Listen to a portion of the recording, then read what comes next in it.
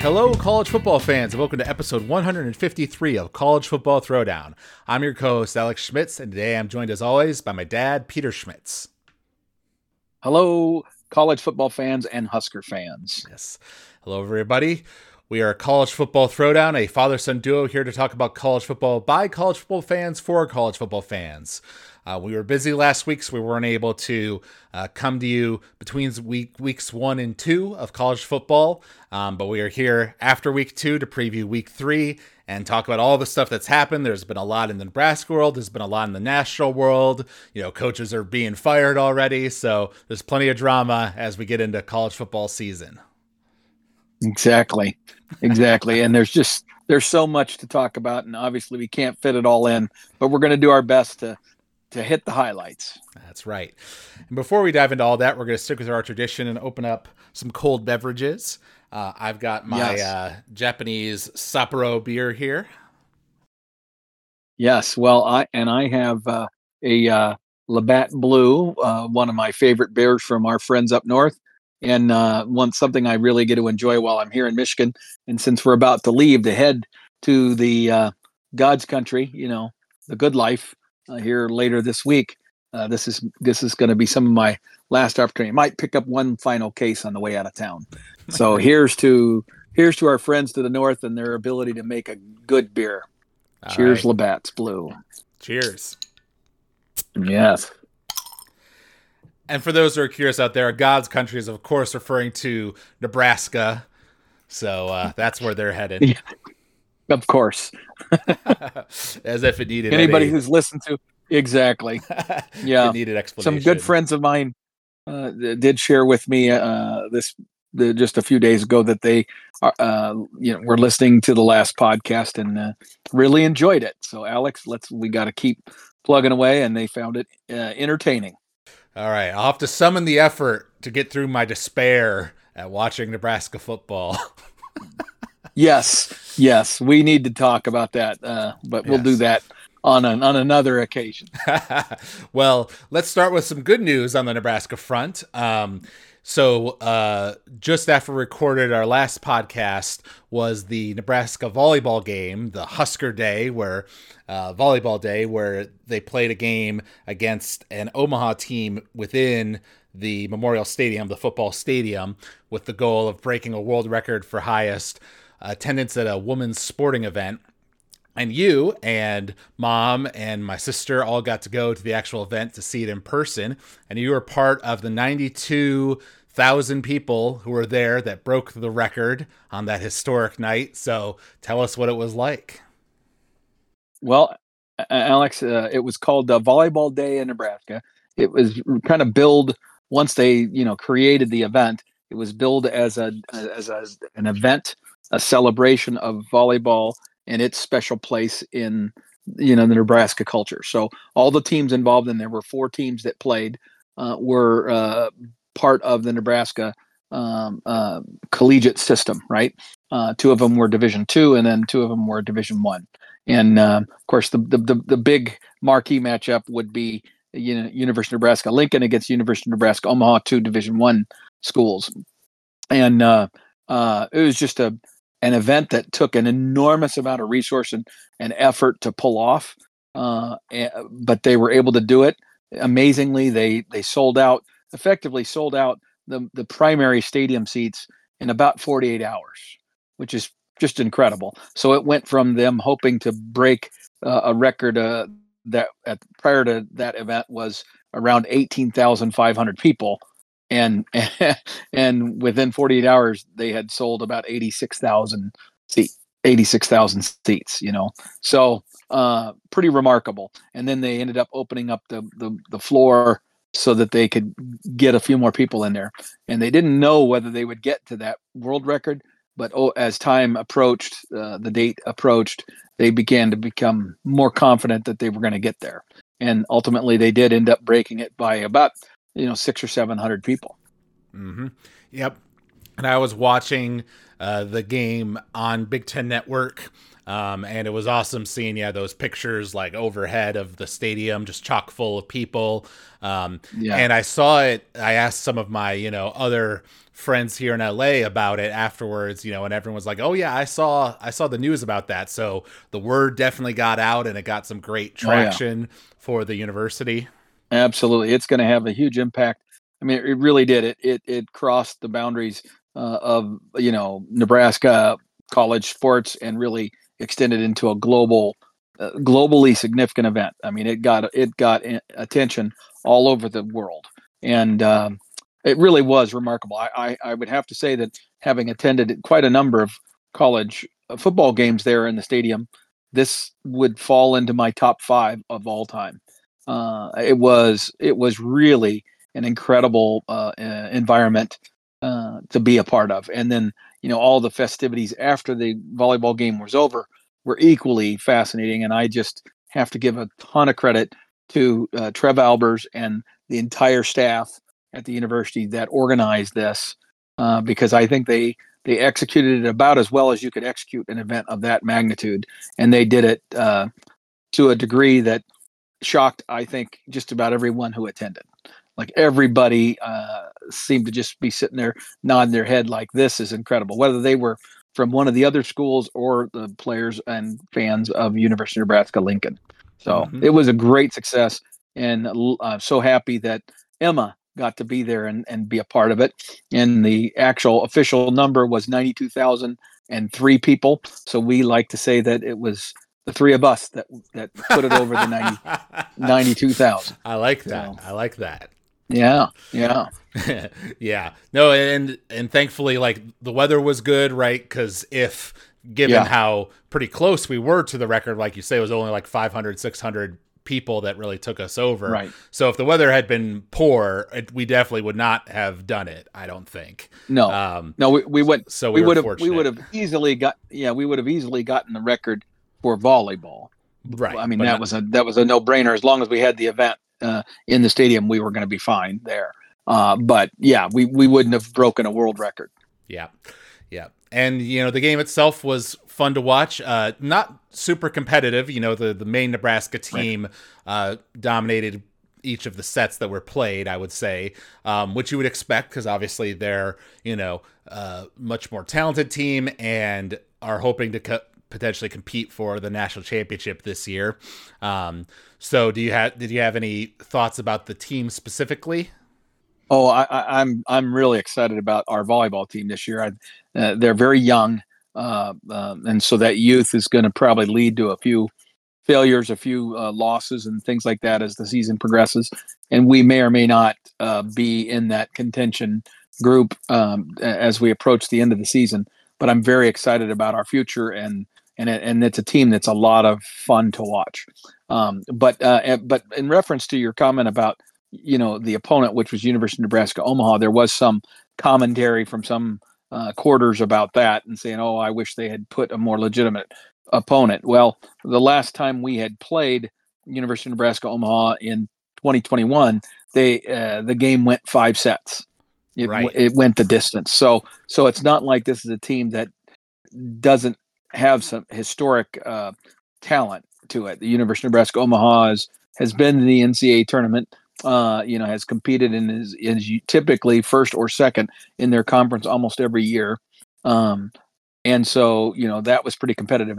And frankly, if we had a big matchup like, say, University of Texas or University of Kentucky or somebody like that in this matchup, and then the weather had been more questionable, or even in the weather that we experienced, I mean, both teams talked about how hard it was to deal with the wind.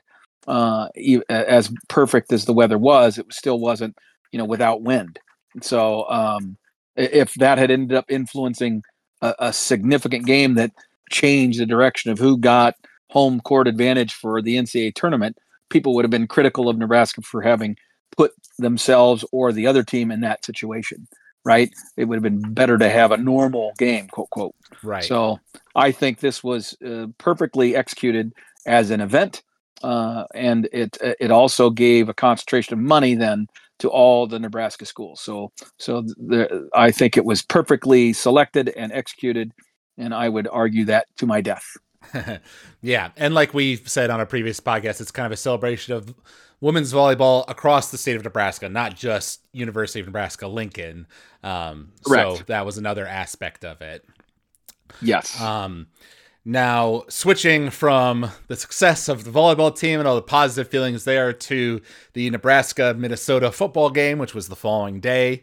We gave our predictions for that Nebraska-Minnesota game on our previous podcast, and I predicted that Minnesota would win in a close game, 21-17, while you predicted that we would win in a higher scoring close game of 34-31.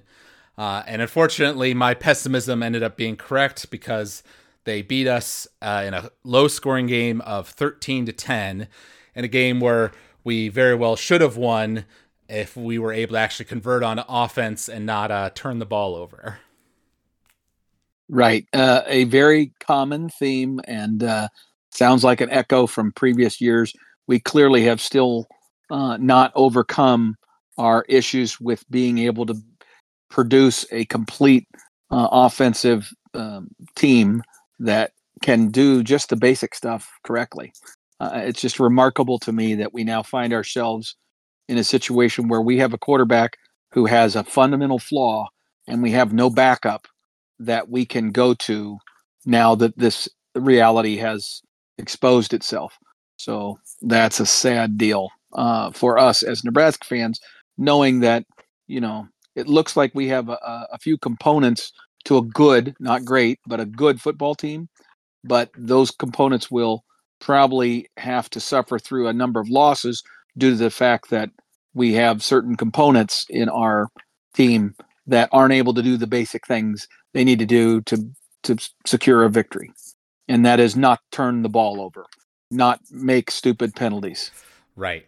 Well, and actually, yeah, if you look at the stats, like in terms of passing, we were 11 of 19 for 114 yards. So, we weren't getting a lot on the passes. But, we were completing them at a reasonable rate. It just then when you look at that 3 next to the stat sheet for the 3 interceptions, which were all very poorly timed and gave them short fields that allowed them to score pretty quickly in situations where our defense otherwise did a good job of slowing them down. We held them to only 55 yards rushing the whole game. They had more success passing it against us, especially later on in the game.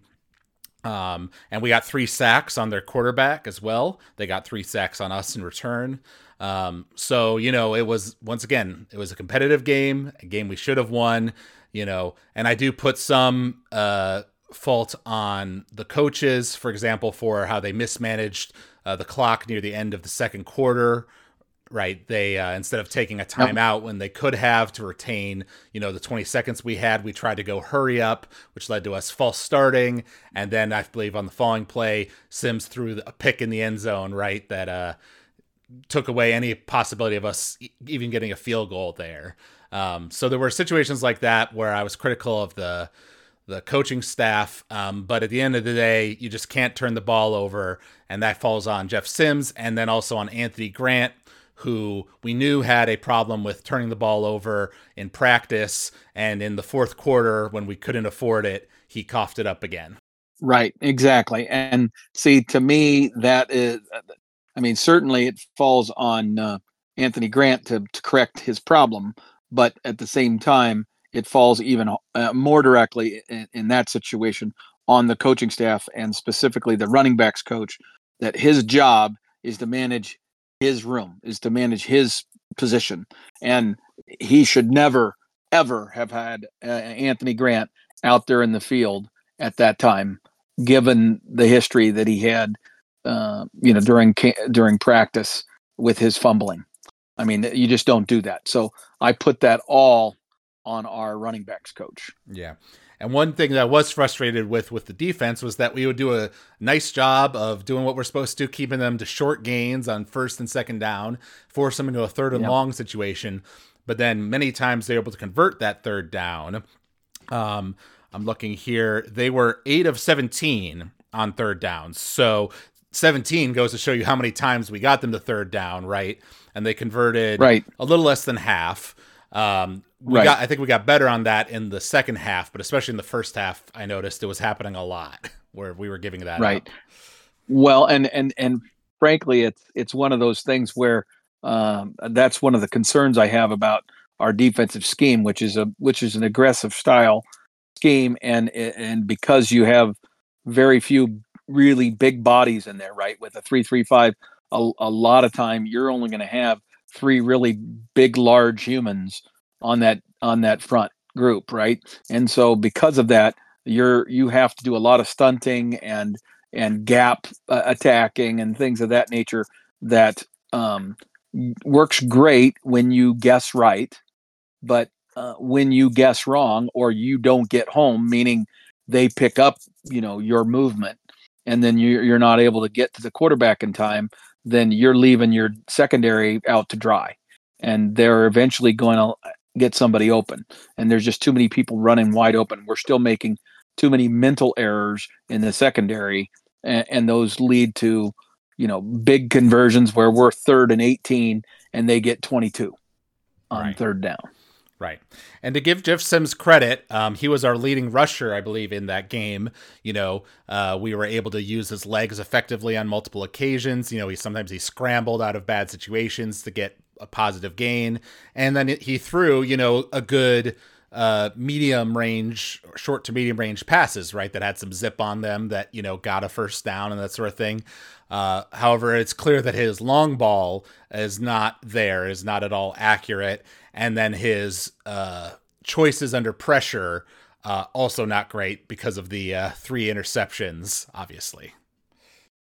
Right. And even his arm strength, I and accuracy, either our coaches do a very poor job of evaluating that in practice, which I don't believe is the case, or he does better in practice than he did in these first 2 games, meaning it didn't translate, right? Because if he was having the inaccuracy problems that he's demonstrated in these first 2 games with his passing, then they would have been talking about other options at quarterback. They wouldn't have been so invested in Jeff Sims as our starter. So I'm convinced that he physically can throw the ball accurately, and when he's doing his mechanics properly in the relaxed atmosphere of a typical practice, it seems he must do that. But then he's now demonstrated that when you get into a game situation, he tightens up. His motion isn't the same. His progression isn't the same. His decision making isn't with the same crispness and speed, and everything it falls apart. Right. And that's not that happens to players. It just does. There are players that are primetime players, and there are players that aren't. So Yes. he just might be one of those athletes that's a physical freak, but doesn't have the mental fortitude to be able to perform the same way he practices. Mm-hmm. And then one thing that happened after our most recent podcast, it was actually the day after, I think, was that our tight end Eric Gilbert was arrested for burglary. So obviously that wasn't great for our kind of wide receiver room.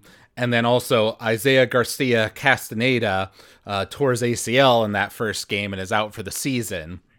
So those were 2 things we were carrying with us into this Colorado game, where, of course, Colorado had a huge upset win over TCU in week 1 and was the talk of the town.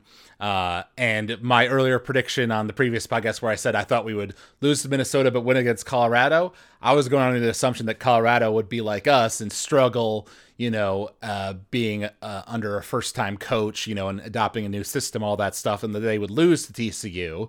Obviously, I was wrong about that, so I was definitely predicting that we would lose this Colorado game, and I was surprised that the spread was only minus 2.5 on game day for Colorado, because I knew they would beat us bigger, and then they did. Right. Well, and actually, it's interesting. You may recall my predictions were that I was hopeful that we would beat Minnesota, and I felt like we had a really good chance to just based on what I believe Minnesota's team is going to be, right? But we again made so many mistakes to make it virtually impossible for us to win the game, even though we were winning up towards the until the end, of the game. We didn't play in a manner that teams have to play to win games, right? If you have all those turnovers, usually you're going to lose, even if you're the better team physically. And we demonstrated that for the umpteenth time in the last 4 or 5 years.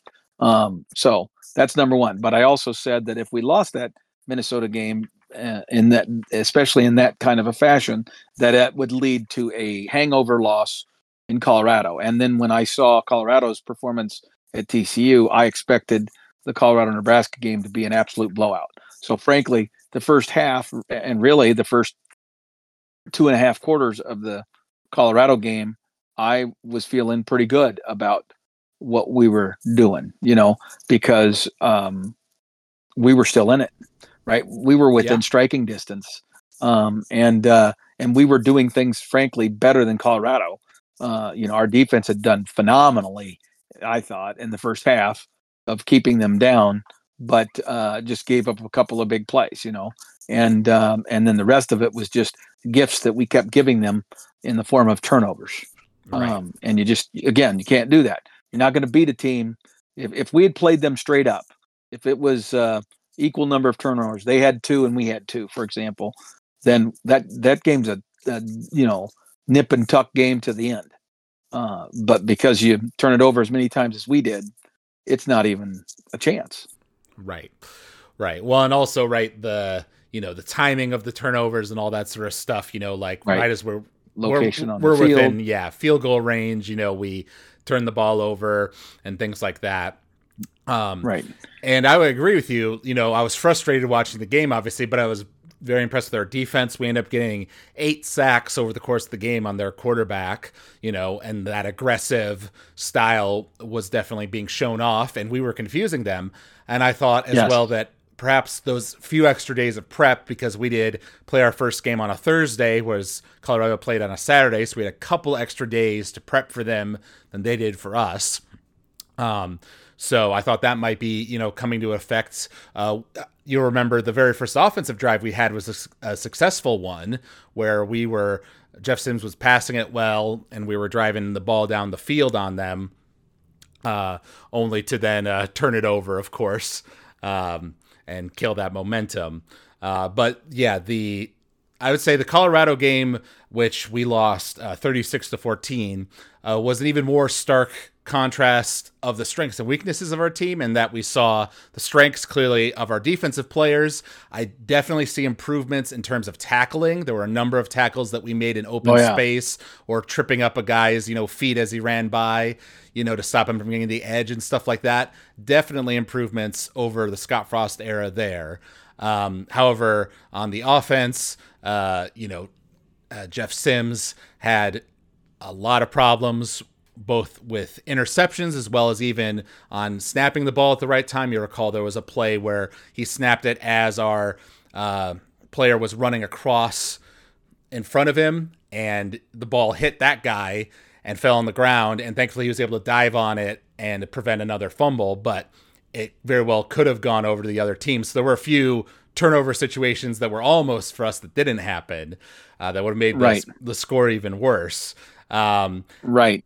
So it was a rough situation, and I was frustrated, as I know you were, because we were texting, that near the end of the second quarter, after Sims had thrown another pick or whatever, that the coach didn't sub him out for our second team quarterback, Harburg, and give him some time to recollect himself mentally, because then he sent him back out on the next series where we got the ball, and what did he do? It was another turnover, and it was well, what did you expect to happen?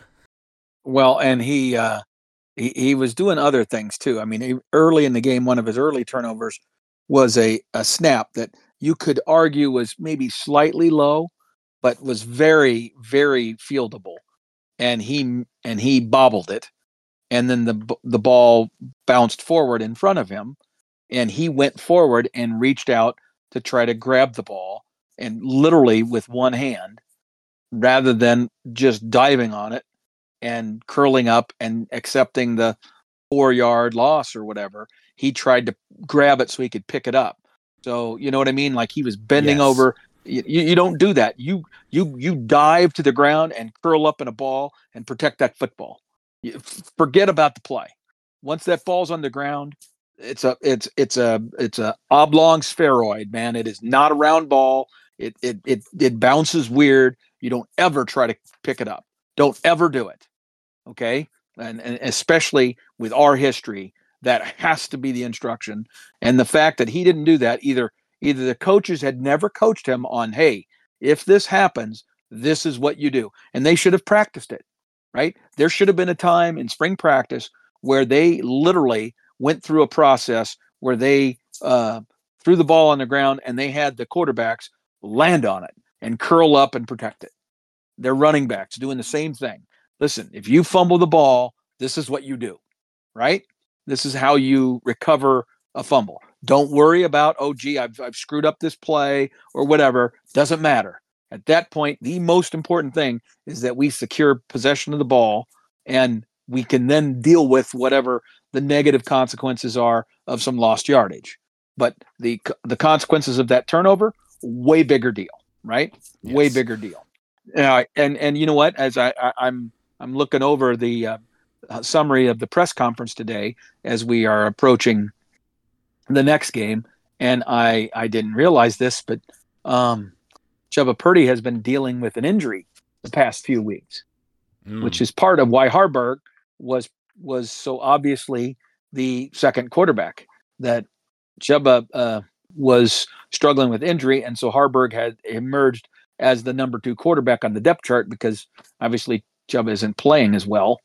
It doesn't sound like he's like hurt so that he can't play at all, but he's injured enough that it's affected his performance at practice. Right. Well, because obviously later on in the game, Jeff Sims went out of the game with an ankle injury after a sack, and Harburg came on, and then Harburg had his helmet taken off, so he had to go out for one play, and Chubba did come out and threw kind of a loopy bad pass that was incomplete, and then Harburg came back out. I hadn't heard that either, so that does kind of explain our current depth chart, and it makes our situation even more precarious if we have 2 quarterbacks who are currently banged up, so we really only have one current option. Right. And we've done a few podcasts over the course of the summer and since the spring game, and in the post spring game time frame is when we had 2 scholarship quarterbacks depart the roster. Coach Rule made a decision at that time not to pursue any additional portal quarterbacks. Right at the time, we were still heavily in the mix, chasing the number 1 football player in the rankings, so to speak, Dylan Raiola,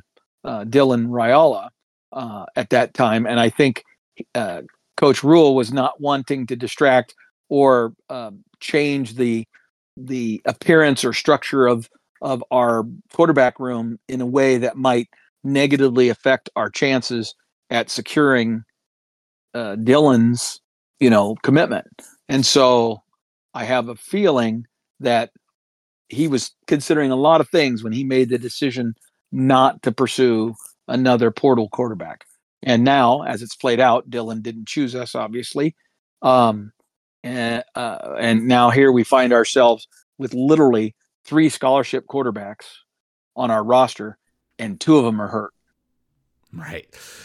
Which, yeah, it was odd to me that, like, when Sims, had to be helped off the field and stuff, because, like, the tackle was a pretty standard, his legs kind of got caught from behind him as he was running to pass the ball sort of thing.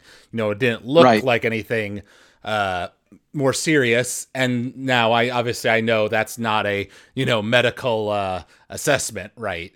You don't know what's going on underneath and everything like that. And clearly there was something more serious going on there. But it's definitely worrying because at least with our past quarterbacks, right, like Adrian Martinez or even Casey Thompson, typically we would get into the mid-season at least before they went out hurt, and we had to sub in a second-team quarterback. But now we're having to do it from week 1 or from week 2 rather. And even then, like, we've had some quarterbacks that are certainly prone to turnovers in the past years, but I think Jeff Sims takes the cake in terms of like how many turnovers we've already had and how preventable some of them have been, right? Like the one you mentioned about, him not jumping on the snap right away and things of that nature. So I'm honestly almost wondering if it's maybe a blessing in disguise that we're playing Harburg, for this upcoming game against Northern Illinois, and that if he's getting the practice time, and getting time to be like, okay, I am the quarterback, I need to lead this team, let's change the playbook a bit to play to his strengths. He's obviously more of a runner than a passer, even than Jeff Sims is. So let's figure out how we can make that work. And even if Harburg is objectively not as skilled as Sims in, the passing game or as an overall quarterback, if he's not coughing up the ball as much, I would see that as an improvement.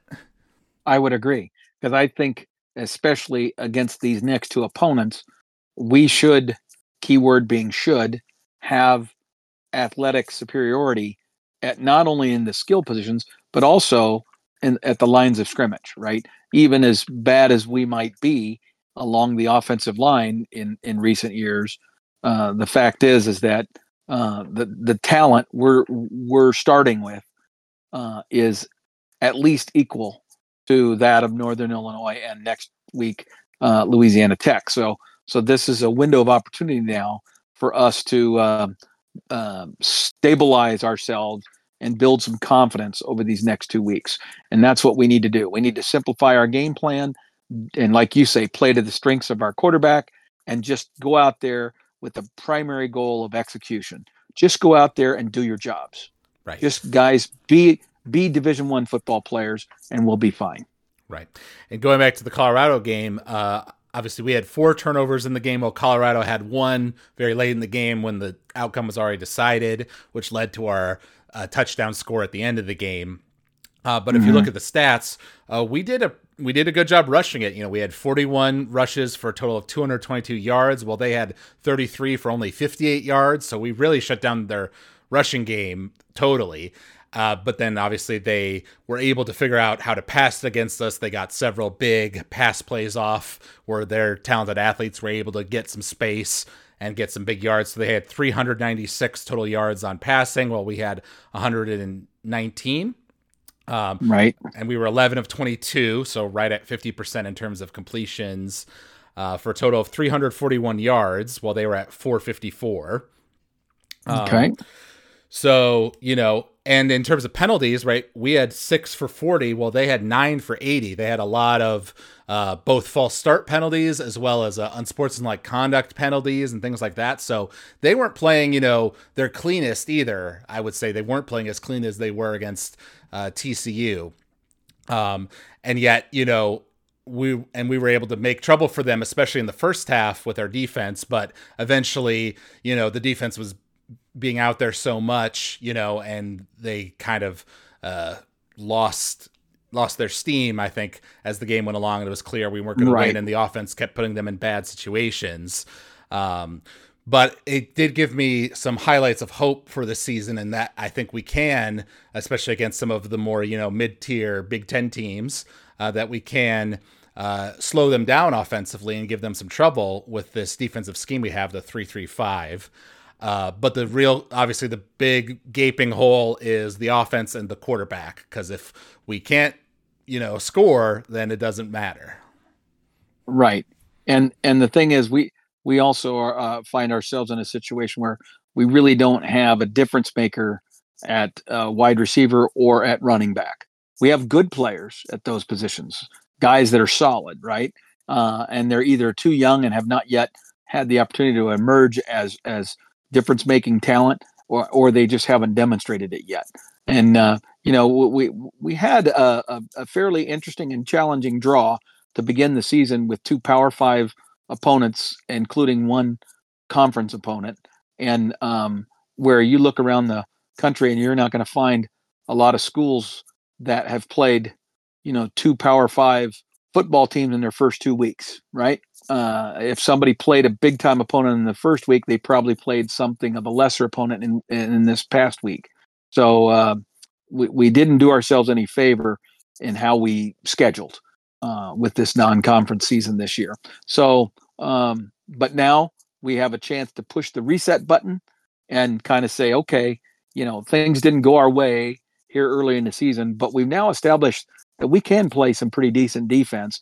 And our kicking game, although not great because we did miss a field goal this past week in the Colorado game, is pretty solid. Our punter has done quite well through 2 games, right? And the kickoffs have done reasonably well. So, there's some elements there that you can look at and say, okay, those appear to be fairly solidified. Even our punt return game is clearly better than it has been in years. So I feel good about a lot of those things. I just need the detail and the locking in by our assistant coaches needs to be better. And I will give them a little bit of a pass because it's a new staff.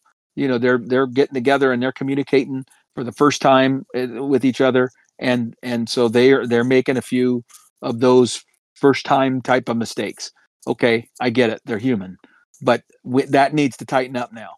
Those details better be being discussed by Matt Rule and his staff.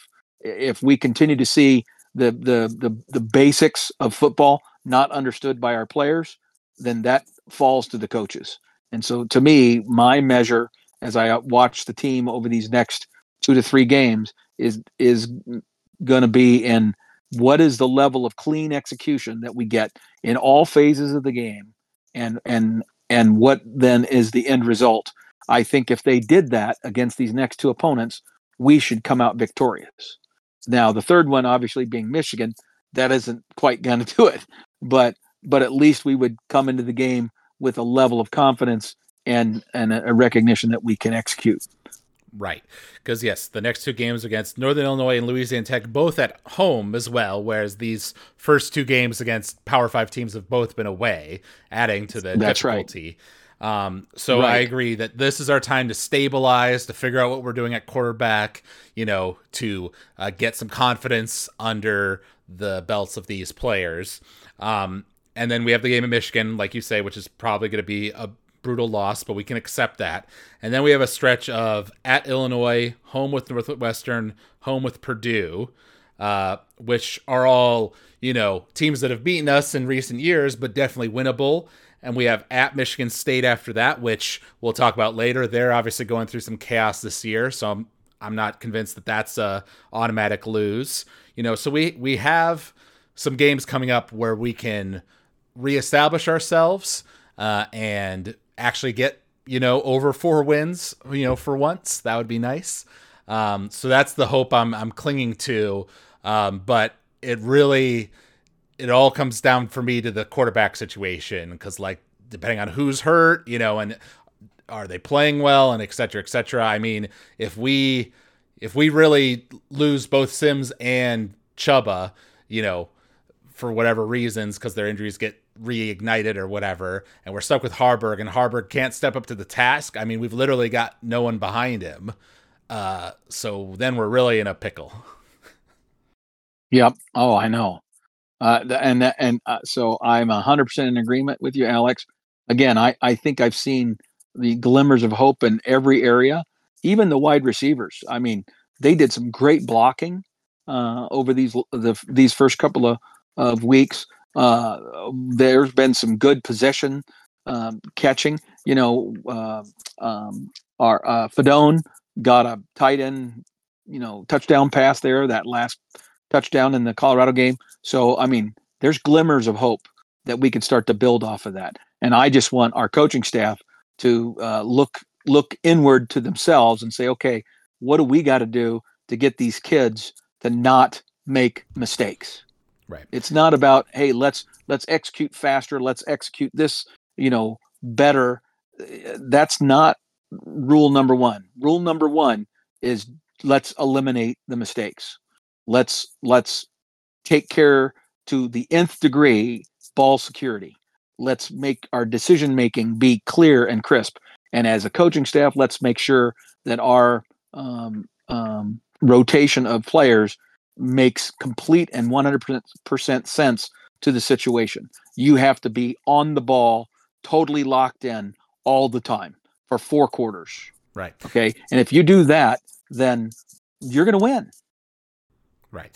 And also to mention one other aspect of our team, the offensive line, I'm still concerned about their pass protection because there were many times that either Sims got sacked or he was forced to go on the run, on various plays. But on the other hand, we were able to have a lot of success rushing the ball, and you don't have that unless your offensive line is making some, progress there. And like the nice big touchdown run we had in the third quarter, I believe it was, they made a huge hole for Sims, and he took off and showed off his speed and ran down the field for a touchdown. And at that point, we were still within striking distance in the game, right? It was still a live game, and I was hoping that would increase the confidence of Sims on the team. Unfortunately, that didn't happen. But I'd say that the offensive line is improved from what we saw last year. Now there's still some problems for sure that I would like to see us work on in these next 2 games. But like you say, there are glimmers to hang on to. Yes, exactly. Well, and again, as I look over the comments from Coach Rule during his press conference, he accepted responsibility. He took the accountability to say, "Hey, I did a poor job of preparing, the team in certain specific areas, like preparing for the crowd noise, things of that nature. And we want to win badly.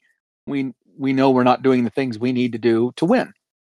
And he's taking that and saying, "Hey, we got to get better." And when he says we, he's talking about his coaching staff. So I don't think there's any problem with where Matt Rule's head is at. Okay. And he's going to just keep grinding and keep trying to get better. And I could still see a progression through the season if we were to be blessed with maybe a little bit of good health with our team. We haven't been blessed up to this point, but if that stabilized and we were able to get through, these next few games without a bunch of critical players being booted for the rest of the year because of injury, then we have a chance to really build some depth and become a solid football team by the end of the year. Right. And so now thinking about this Northern Illinois game, they are a MAC school. They're currently 1-1. They lost last week against Southern Illinois, their rival. And we've been told that Jeff Sims has an ankle injury, and he did not practice on Sunday. We're recording this here on Monday. It is September 11th. His progress is day to day, according to the coaches. So we don't know for sure if Jeff Sims is going to be the quarterback or if Harburg's going to be the quarterback. Personally, I would, as I mentioned earlier, I would lean towards just go with Harburg, give him his chance. Let Sims rest, A, it'll give him time to heal his injury, and B, give him some time to get some things figured out mentally, maybe do practices with the center, off on the sidelines or whatever. Just do what he needs to do to not make all these turnovers happen. And I'm hoping that we come to Lincoln, Nebraska, and that we still struggle. I don't suddenly think all of our mistakes are going to go away, but I think our defense will do a good job of slowing them down. And I'm hoping that our offense will do a bit better than we've seen so far. And so we'll win in a pretty close game of 21-14. Wow. Okay. So here's my thing. I think Sims is going to start. I think he'll end up practicing. He didn't practice on Sunday. That's basically the first practice of the week, and it's kind of a fairly light practice. They are off on Monday, so the team didn't even practice today. And I have a feeling that by tomorrow, Jeff will be taking some snaps. Maybe he won't. Maybe it'll be a 50-50 thing, and between he and Harburg tomorrow. But by Thursday, Jeff is going to have the reins again at starting quarterback, and I kind of agree with that. Just in that, rather than having him stand back and watch against this lesser opponent, I think you try to seize the moment against this lesser opponent and allow him to build some confidence. Now, if he goes out there against this perceived lesser opponent, Northern Illinois, and he continues to have the same mental mistakes, then it's a much easier decision as the coach to say, okay, I gave you ample opportunity to respond as an athlete needs to respond at this level, and you didn't. So now I'm going to go to Harvard, right? So I have a feeling that if Jeff can go, he's going. But it wouldn't shock me if he's got a pretty quick hook if his performance isn't way better than it's been, in particularly in the area of ball security. So I am predicting because I really do believe Matt Rule's going about this in the right fashion. I want to believe that Sims is going to respond at some point. He's going to respond because much like his games at Georgia Tech, he had some games where he looked like an NFL star, right? Because he's a freak athlete, and I think this is an opportunity for him to have a game like that that would help start to build a platform of confidence for him. So I think Matt's going to try to take advantage of that, and I hope that Satterfield is smart enough to put a game plan together that allows that to happen, and we end up scoring quite a few points. I'm going to say we score 35 points or maybe even more, but I'm going to go 35-17 Nebraska. All right. I like that. I hope you're right. All right. So now switching over to some national talk. Obviously, there's been some big news in the world of college football over these past 2 weeks. And one of the big ones, which relates to something we talked about on a previous podcast where we were talking about conference realignment and the possibility of Stanford maybe coming to the Big Ten because of their great academics and things like that. But now it is official that the ACC is accepting Stanford, California, and Southern Methodist University into their conference, so that would raise them up to 18 total members, which leaves the Pac-12 with only 2 remaining.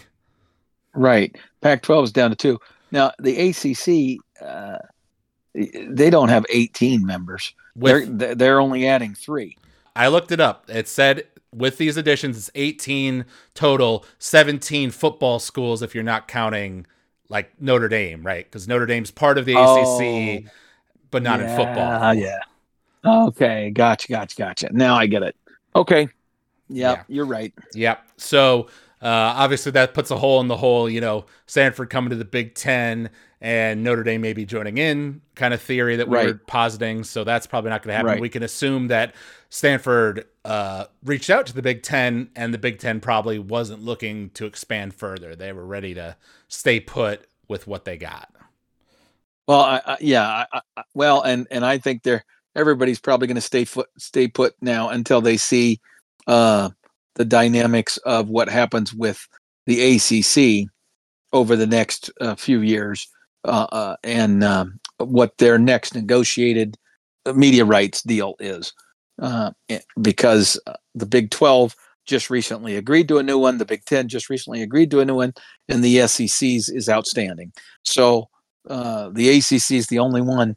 It depends on what they're able to get the next time they have to go to the table. Right. But as you mentioned, right, the ACC doesn't go to the table until like 2036 or something, right? Well, yeah, but I wonder if the addition of these three schools might prompt some negotiation, right, between their media partners, which is primarily ABC, ESPN, right? So it would be a matter of whether or not, to keep the ACC viable, that ESPN doesn't step to the plate and say, "Hey, okay, guys, we're willing now that you've brought these other schools in to have an open discussion about where we might be able to go." That's a two-edged sword, obviously, because ESPN would almost ultimately be asked to pay more, and why would you do that for something you already have under contract? But the answer is so that the entity doesn't go away. Right, because we've heard rumblings that Florida State and maybe even Clemson and some of the other schools might be looking to leave.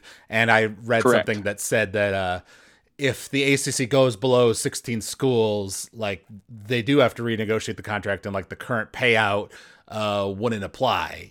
So part of the thinking would go lower. Part of the thinking was, well, they added these new schools, so now even if those schools do leave, they're still at 16, right? So that's right. There might be some strategy there.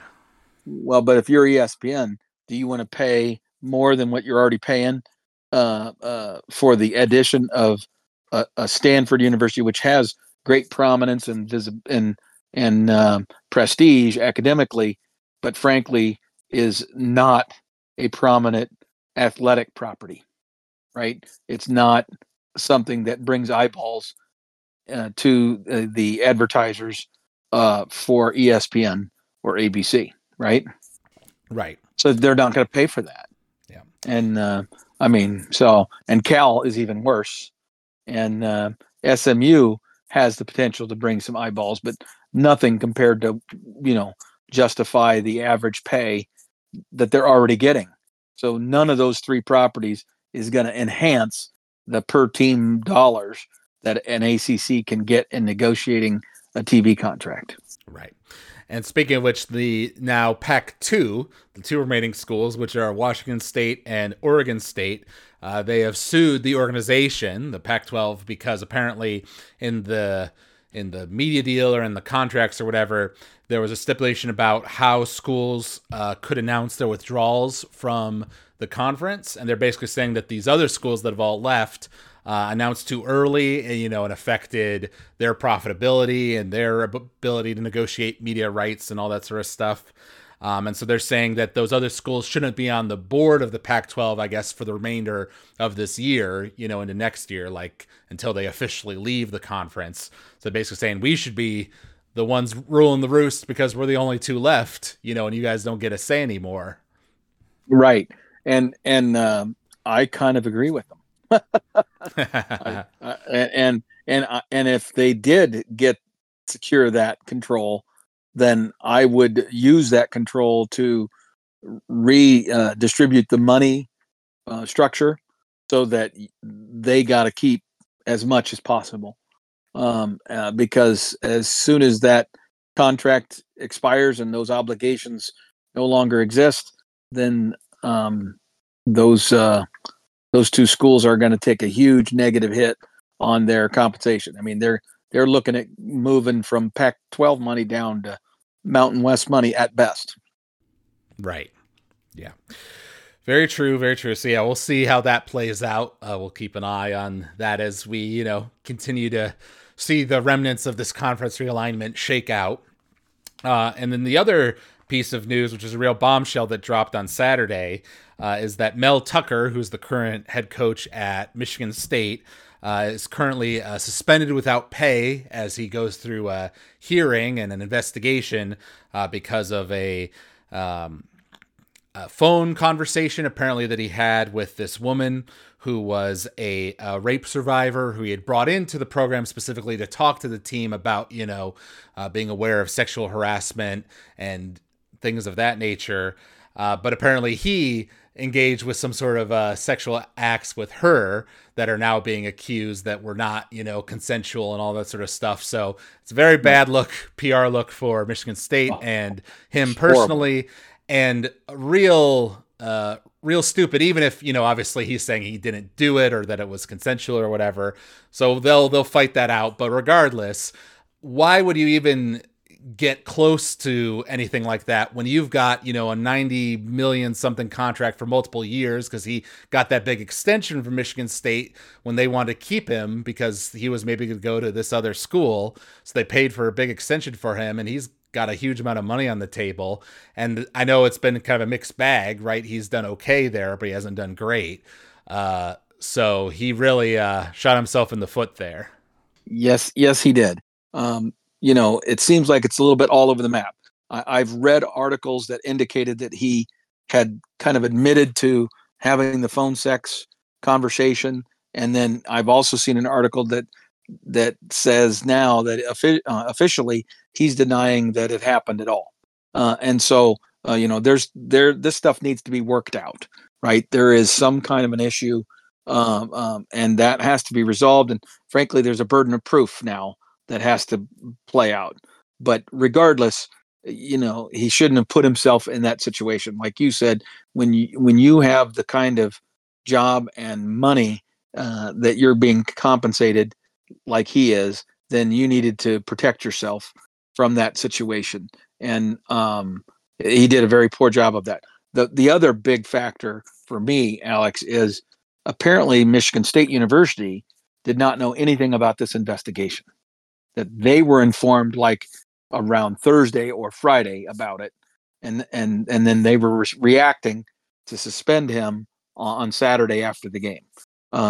So how does MSU not know, right? Like, how are they kept in the dark? Well, the thing I saw was that this was like she complained, or the complaint was raised in like December of 2022, and it was like under investigation since then by Michigan State, but that apparently they didn't get the full details until just this week or something like that, which I don't know how you've been investigating for this many months and not figured that out. So it's all a little confusing. But it is. Well, so again, I read an article that said they didn't know anything, and they were completely blindsided by this, like on Thursday, and that she had complained to the NCAA title through some kind of a Title IX thing, and this whole investigation occurred through the NCAA, and if that's true, that's a huge black eye for the NCAA, because how can you not communicate with one of your member schools that you're investigating them, for that long a period of time? So I don't know. There's just a lot of people who are trying to be first with their information, and so there was a bunch of information thrown at the wall, and God knows what's true and what's not. So I think we're gonna have to let the dust settle. But I think no matter how the dust settles, he's ruined at Michigan State, right? So there is going to be, either at some point in the future a negotiated settlement, but in the short term, he's done at Michigan State, and it's just a matter of how much he gets paid or doesn't get paid. Right. When it's all said and done. Right. Like, yes, technically right now he's just suspended without pay. He's not fired, but I would put the likelihood of him being let go at a high percentage. And if it's proven, it'll be for cause and he won't get paid his full amount, right? Which is obviously absolutely terrible for him. Now, he's been the secondary coach at Michigan State. Harlon Bennett is now the new head coach. And then Mark D'Antonio, who obviously is the former MSU head coach and has been there for a long time, is now stepping back into the staff in some sort of like associate head coach role or assistant role, which I think, it's good that they were able to get him involved, right? Because he's a stabilizing force in this kind of time of chaos over there. And what did you say his role's going to be then if he's not going to be the head coach? He's not the head coach. I think I saw like associate, head coach, something along those lines, so he's there to be an advisor, and to help out, but he's not the top guy. Interesting. Honestly, that sounds like a train wreck. You think? I hate that idea. Oh yeah. Because you're bringing in a guy that has all kinds of relationships within the university, that has an enormous amount of loyalty among the fan base, et cetera, and so if you're the guy that's actually named the interim head coach, right? It would be like last year in the Nebraska scenario. Mickey Joseph was named interim head coach, but then they brought Tom Osborne back to oversee Mickey as head coach. You know what I mean? It would have just been like, okay, no. You can't mix that bag. Right. Either you're gonna give this guy his shot to show what he can do as a head coach, or you're not. Right. By bringing D'Antonio in, you're mixing old baggage with new baggage. If you understand what I mean. Though I would say that's not quite a fair comparison, because D'Antonio was let go because, he was kind of falling behind the times, right? And Michigan State fans were kind of done with him and were ready for something new.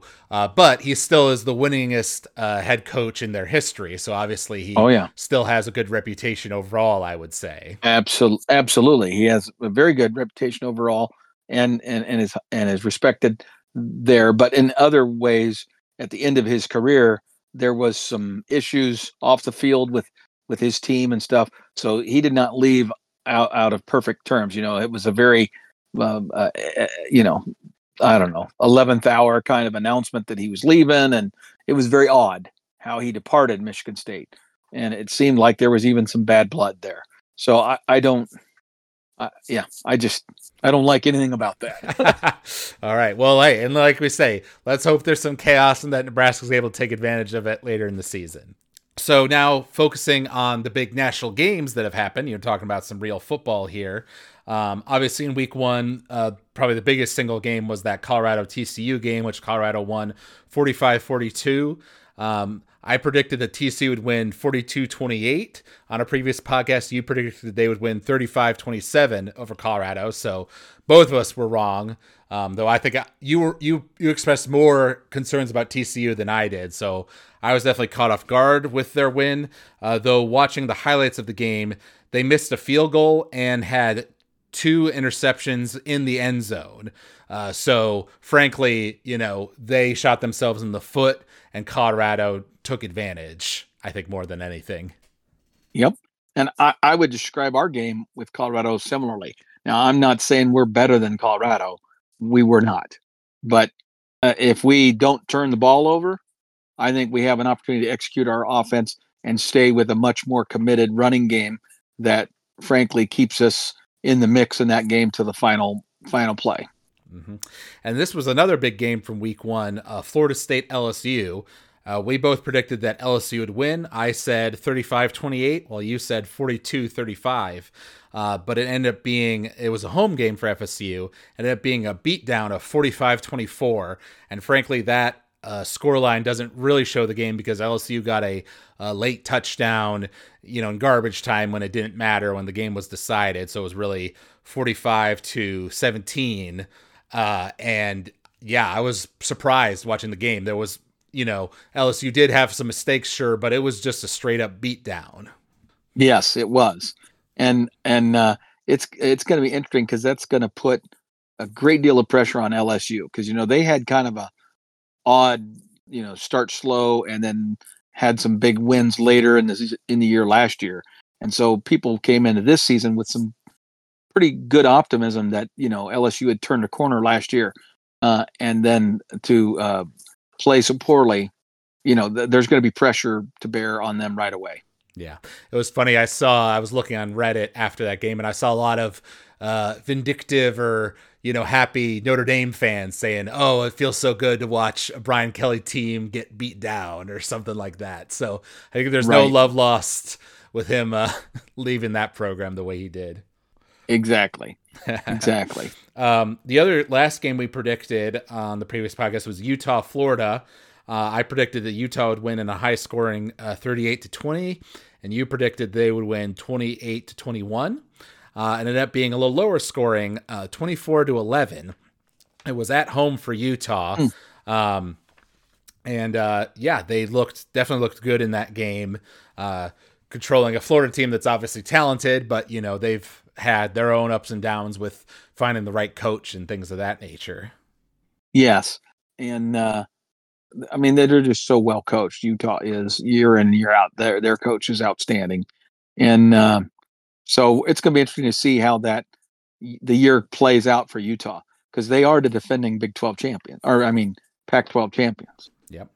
And then two other interesting upsets from week one were Clemson playing against Duke. Clemson ranked number 9th in the opening week, lost 28-7. And then Texas State beat Baylor 42-31 with Baylor being at home. The Duke game was at home for Duke, but I watched the highlights of that one, and that looked rough. If I was a Clemson fan, I'd be down in the dumps for sure because it was just constant mistakes in terms of turnovers and penalties and things like that. It was just not what you'd expect from a Dabo Swinney team. Right. Well, and there's a head scratcher, but then Dabo came back the second week, right, and won huge. Yes, though I don't think they were playing as big of a team. Oh no, they were not. It was but my point is that they've got talent, right? It's just that talent wasn't ready to execute in the first week. You're right. So it looks like they played against Charleston Southern and beat them 66-17. So like you say, it was a beatdown. Yeah. Right. So it'll be interesting to see the next time that Clemson plays a team that is, reasonably highly regarded, what happens? Because if the problems they encountered in that first game kind of re-show themselves, then the crying fans will emerge quickly for Yes. Clemson. But if he rights the ship, then they'll just chalk that one up as an aberration. Mm-hmm. Yeah. Well, yeah, he's another one that's kind of interesting, who is, under some pressure from his fan base because he's set the standard so high with the dominance they Right. had in the, mid to late 2010s. And now he Well, hasn't. like Ohio State, kind of same thing. Right. Yes. Similar situations where we can say, I think from perspective as Nebraska fans, hey, just be patient. Rolling for a new coach is a big gamble. So, Mm-hmm. Mm-hmm. And then in week 2 of college football, obviously we did not do a podcast last week, so we were not able to do predictions. But I know for a fact that both of us were thinking that the Alabama-Texas game, which was the big game of last week with Alabama playing at home, we thought that Alabama would win against Texas. But in a surprise, Texas ended up winning 34-24.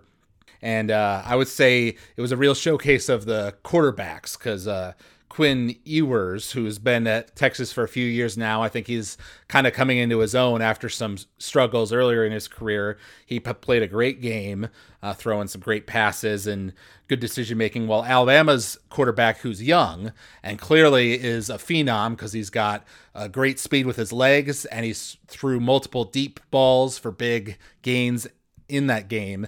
But then he also threw 2 interceptions and was getting sacked multiple times by Texas.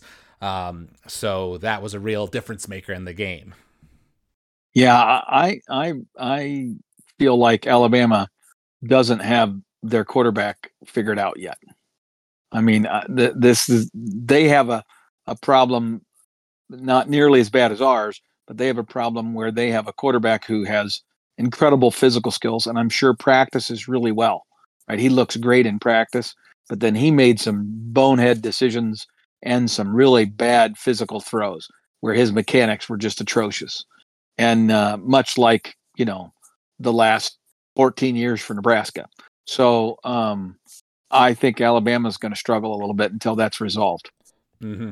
Yeah. The difference, though, and I don't know exactly what his year is, but I know that he is a young guy.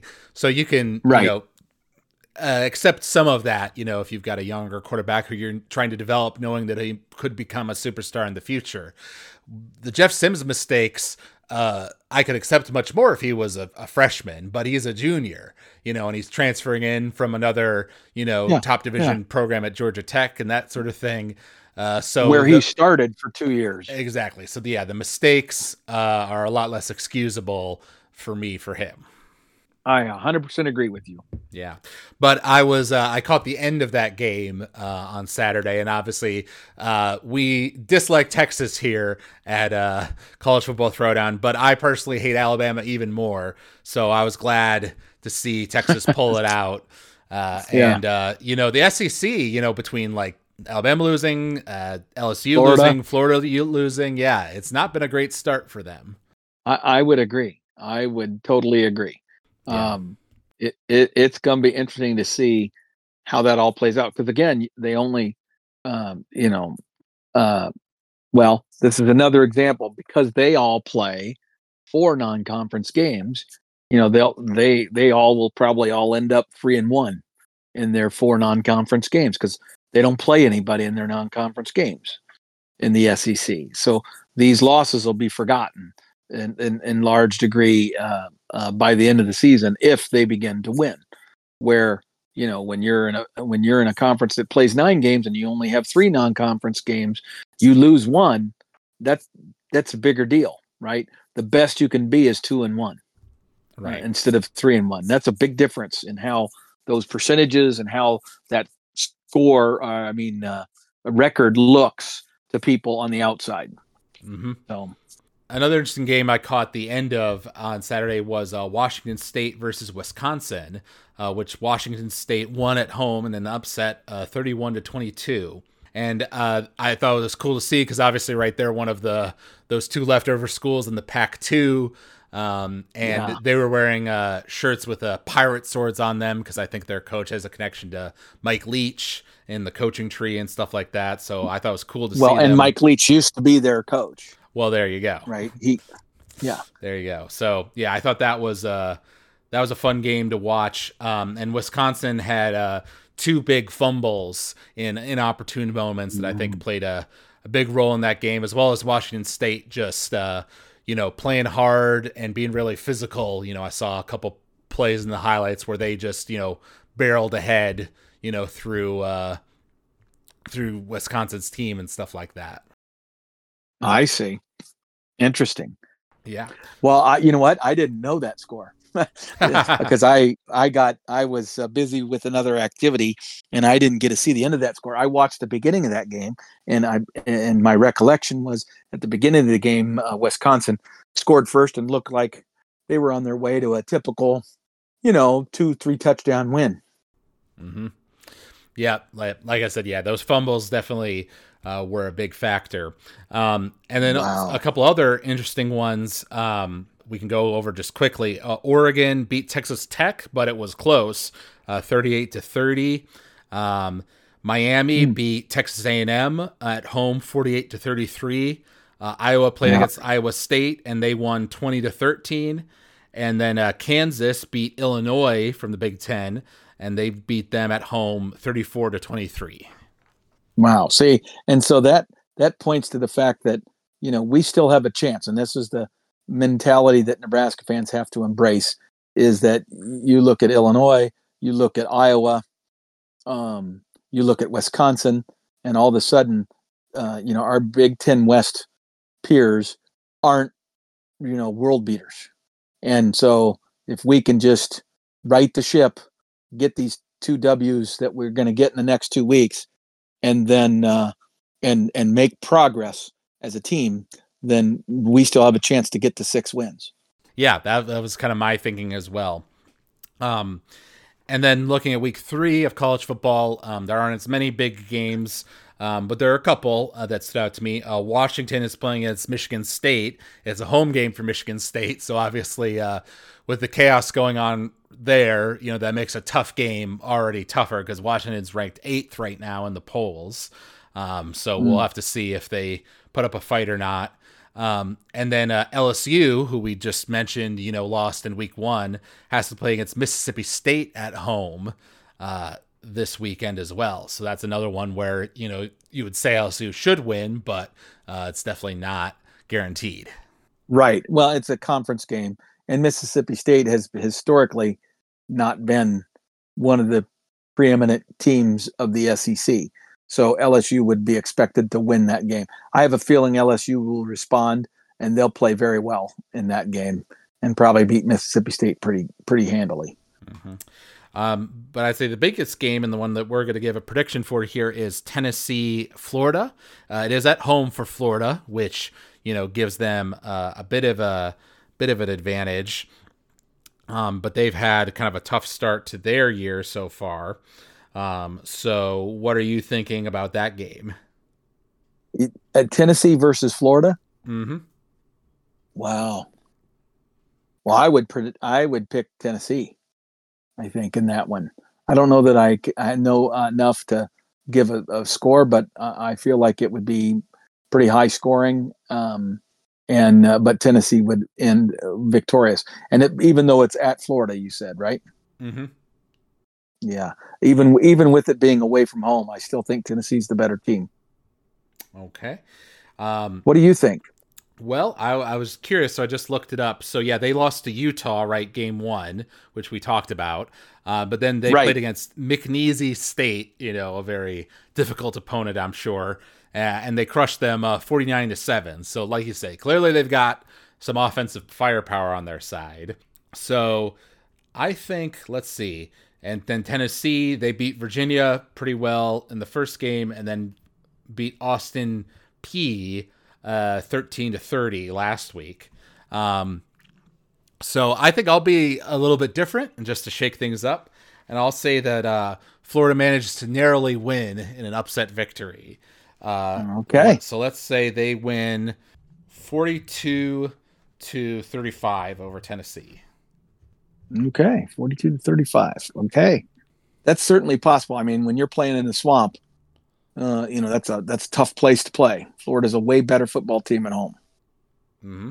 What about you? What's your score? Well, I said Tennessee would win, and so I would just reverse your score. Okay, so you think it will be close? Yeah, I do. I think it'll be close, but I think it'll be high scoring. Mm-hmm. Just with going the opposite way with Tennessee pulling it out. Pulling it out. Yep. Okay, I like that. All right, so we'll see how we do with our predictions.